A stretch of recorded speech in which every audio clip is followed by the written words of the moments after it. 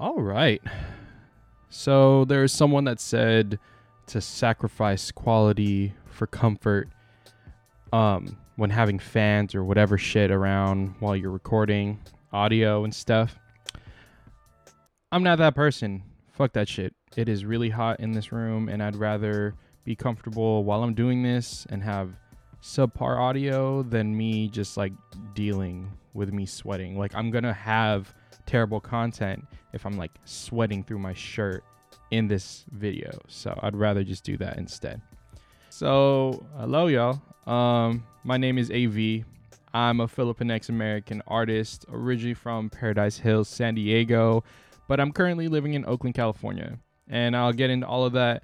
But welcome to my podcast. This is the Odd Vision Format podcast. This is something I've been wanting to do since I was in middle school. However, you know, middle schoolers don't really have that much money for buying this type of equipment. And for me, with adult money, or let alone just let it be unemployment money, to be honest, I have the free time to be doing this on a Sunday afternoon, and that's what I'm going to be doing. So welcome, and let's get started. So a few days ago, I was able to perform for this really amazing collective of community college students and educators, and it really warmed my heart because a lot of these folks were either hometown folks or people I met in the community in the Bay Area. And it was really cool just because these were just different generations trying to continue the work of the Philam community all together in one space, just like sharing space, sharing love, and all that other good stuff.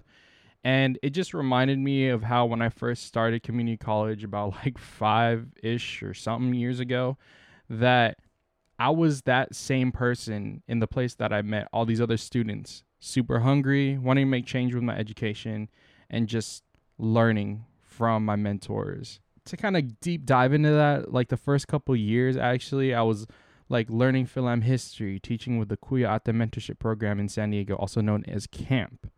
And I was writing my first raps with all the knowledge that I was like super sugar rushed of energy about, you know? It was really interesting just because at that time I was just like young, fresh, and just trying to do anything and everything that was community because the love was there. This was like kind of a revamp, if not like a shock to my system to be in that space again. You know, there's that encouragement of just like being able to do what you got to do in company with all these people, and they are there, you know, they're there to encourage you with no question and wholeheartedly support you. Because, you know, like for me, I feel like a lot of creatives, I'll just speak for myself, like I've had so many times where I was younger where I felt like pursuing projects or like making these big life decisions just to like do things for myself was always like this self-doubt or question, you know? And really for me, the reason why for all that is not even me. I feel like I knew or recognized at the end of the day that it was actually other people influencing how I felt about wanting to be a creative person, wanting to be able to do all these things, right? Like I always felt that there's all those people that don't make their own content on a regular basis. And they're just like, why are you doing that? Or like, okay, that's cool. Can we just, you know, watch the movie now? You never know what it means to create something if you're not a creator, right? Like they'll consume hella content, but they won't know like all that time and processing of just like having to like do your own project. And for me, like I've had a weird timeline with why I wanted to be an artist for the longest time, but I like to go into it because it's just like the humble beginnings is what reminds me of why I even wanted to do like stuff like this, like a podcast. Starting off at a young age of 11, I was influenced by my two uncles who are my father's brothers, and they're in this like alternative rock band called the Blood Schools. And it was so funny because I probably saw like maybe like 2 seconds, if not like 2 minutes of a song. And all I knew was that they played guitar and that they screamed a lot in this like alternative rock band. So with that influence, that actually got me to start playing guitar, take lessons, and even start doing YouTube videos. Except I wouldn't even really play the guitar. I would just do like the lip sync of like the pop punk emo bands of the 2000s while I'm like not playing the guitar, not connected to anything else. It's just like electric guitar, me strumming, and like nothing else. That is what I wanted to do. I wanted to make online content, and I even developed this persona being like Guitar Boy with an I. The most cringiest like idea of it possible, but it's a proud, humble beginning for me. Um, and it was just kind of like really the start of everything at my adolescence of why I wanted to create content. Started entering contests that I didn't even qualify for because of my age. And then even like going into high school, I took a break and then I went back in high school and I started like doing vlogs with my childhood best friends. I was just hella interested when I was younger. Like I cared for things like video games and all that. I was really passionate about producing content or producing music for myself because that was something that like I could do for myself. And it wasn't something just like pure consuming. It was more for me to be able to just like let loose and do what I wanted to do because I loved watching movies, but I never really saw myself in them. So I wanted to make videos so I could see myself literally in content that I enjoyed at the time. As young as I can remember kind of transitioning, I actually started doing like music and everything in high school. And my first true introductions is kind of a mixed bag just based off the fact that I wrote this really sad diss song or like breakup song for my first girlfriend in high school. And I had a friend who like learned how to make beats on Fruity Loops before they changed it to FL Studio. And I had this like massive like breakup song that was just like super whack and like had this auto-tune singing, and like I was just pressed. I was a 14-year-old pressed about this girlfriend I barely like knew. It was probably like a few months, if not like a year. But yeah, that was my humble beginning. And like it's kind of funny just to think about it because like there's like a file out there somewhere on MySpace where I still have this song. So like if I ever like blew up, like someone could just like look up like this song. I'm not going to say the title, so you have to do some more work if I do blow up. And it was just me auto-tune singing my first few bars that I ever wrote as like a 14-year-old, just dissing my girlfriend for breaking my heart. So yeah, that was the start of like me doing like hip hop, and it was kind of weird because like I didn't know what I was doing. I was just emulating a lot of stuff. What kind of transitioned me though was actually like my sister. She was the one to help me find like not real hip hop. Like I don't know what that even means, like even to this day, but like just like more stuff other than like whatever I could find on the internet, I guess at the time. And she started like sharing these burned CDs that her husband now, but her boyfriend at the time, started sharing with her. And it would be like Wale, Drake, J. Cole, Lil Wayne and stuff. And I thought it was really good at the time. And I started to deeply listen to like every single song. I would like put them in like my CD changer, and I would just sit down, listen for like a cool hour and just see what they were doing and like emulate that in my writing. Like I would look up on YouTube, do the type beats. I'll just find like Wale type beat, start writing. And then eventually I started like recording it. Like I bought this microphone at Guitar Center, and I guess obviously looked Filipino to this person. I am Filipino. This dude came up to me when I was buying it. I was like with my mom, and he was like trying to do the like Apple Diap Bebot video thing. And he was like, "Oh, you trying to be a rapper? Oh, I got you, Filipino rapper."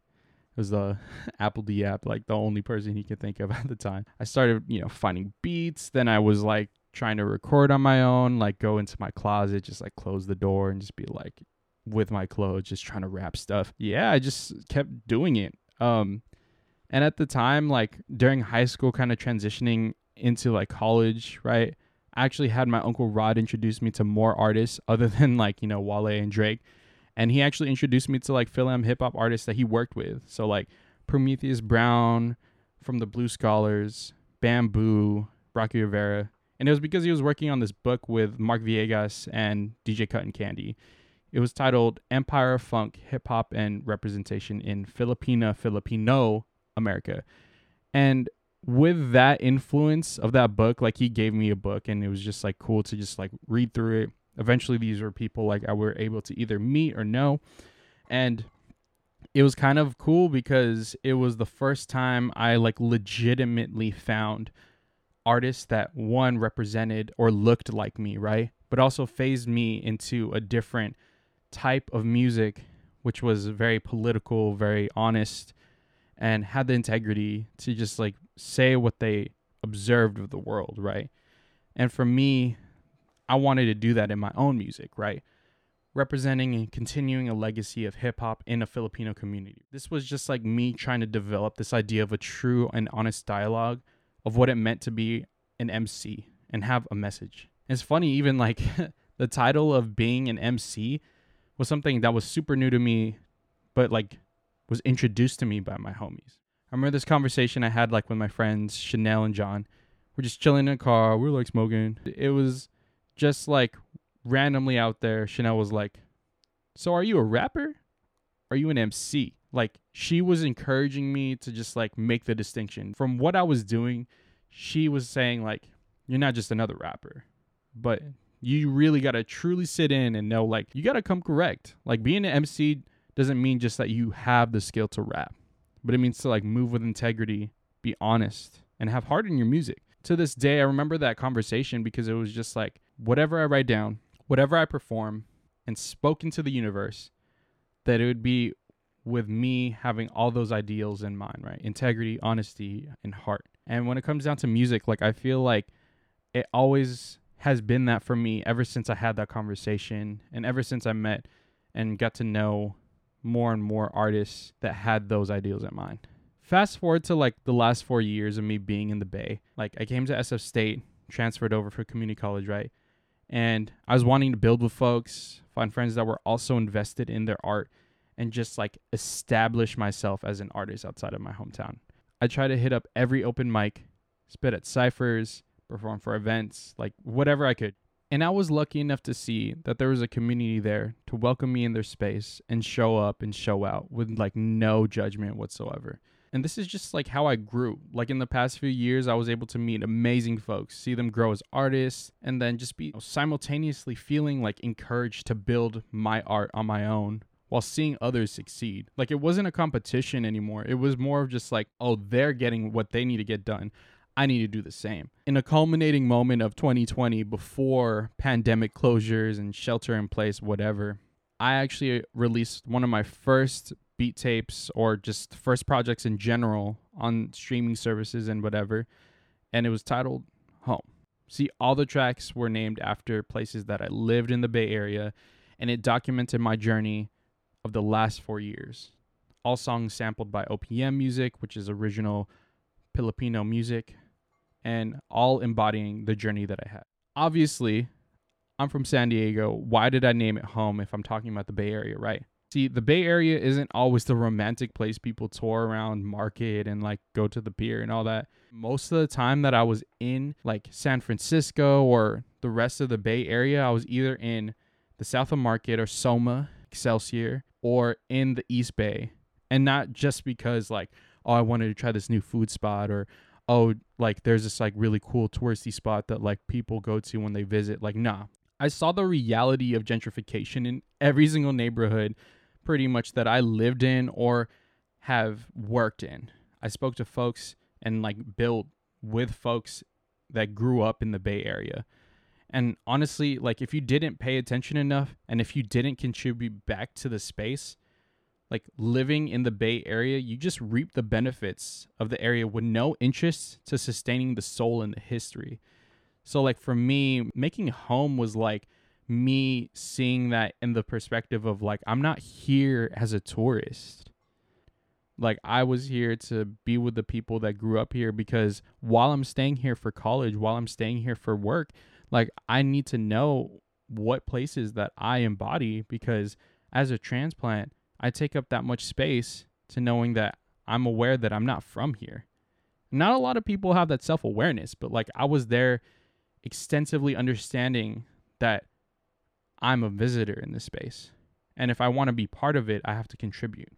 So like when I moved to the Bay Area, people warned me that it was expensive and it didn't even recognize like when they said that, it was more so like because of the fact that it literally thrives on this economy that kicks out people out of their homes, families. So like techie folks that are from like out of nowhere that would like take up spots for like $1,000 per room, $3,000 for an apartment, because they can do that. Versus like, you know, the working class families that were living there for like decades that were just kicked out because they wanted to like build this new apartment that looked nicer than the one that had previous, and not even like try and update it while there's people still living there. They'll just like kick them out. When I was making this beat tape, I saw myself at home in the Bay, not because I'm claiming it as my home for the cool points, but because the community helped me hold it down while I was either struggling on a barista salary or whatever, or literally being homeless and trying to pick myself up. The physical and mental obstacles I went through during this time are not new or nuanced. Hundreds of students, elders, families, and working class folks deal with this on a daily basis. I'm just one story with a lot of folks supporting me throughout my time. Like, if it wasn't for the community that I made or the connections that I made, not solely just to make connections, but the like honest reality of like, I got you, you got me, and I'm here for you, I probably wouldn't have been able to succeed as much as I could being in the Bay Area if it wasn't for those people helping me out. Throughout this podcast, my first series of episodes are going to break down each song and talk about the places and experiences that influenced each name of the songs. As an artist, I create a lot of things that are definitively for me to be reminded of, because most of the time I feel like, particularly for me, I create things so I can remember. In Home, like, I sampled a lot of an interview that me and my dad had, because realistically, one day my dad's gonna pass. My mom is also in it. She's going to eventually pass as well. I want to be able to have something in my projects for me to remember not just them as people, but to know that I've been doing a lot of this art, not just for me, but because my family, my parents were able to sacrifice themselves and their lives for me and my sister to be able to chase dreams that they weren't able to even have.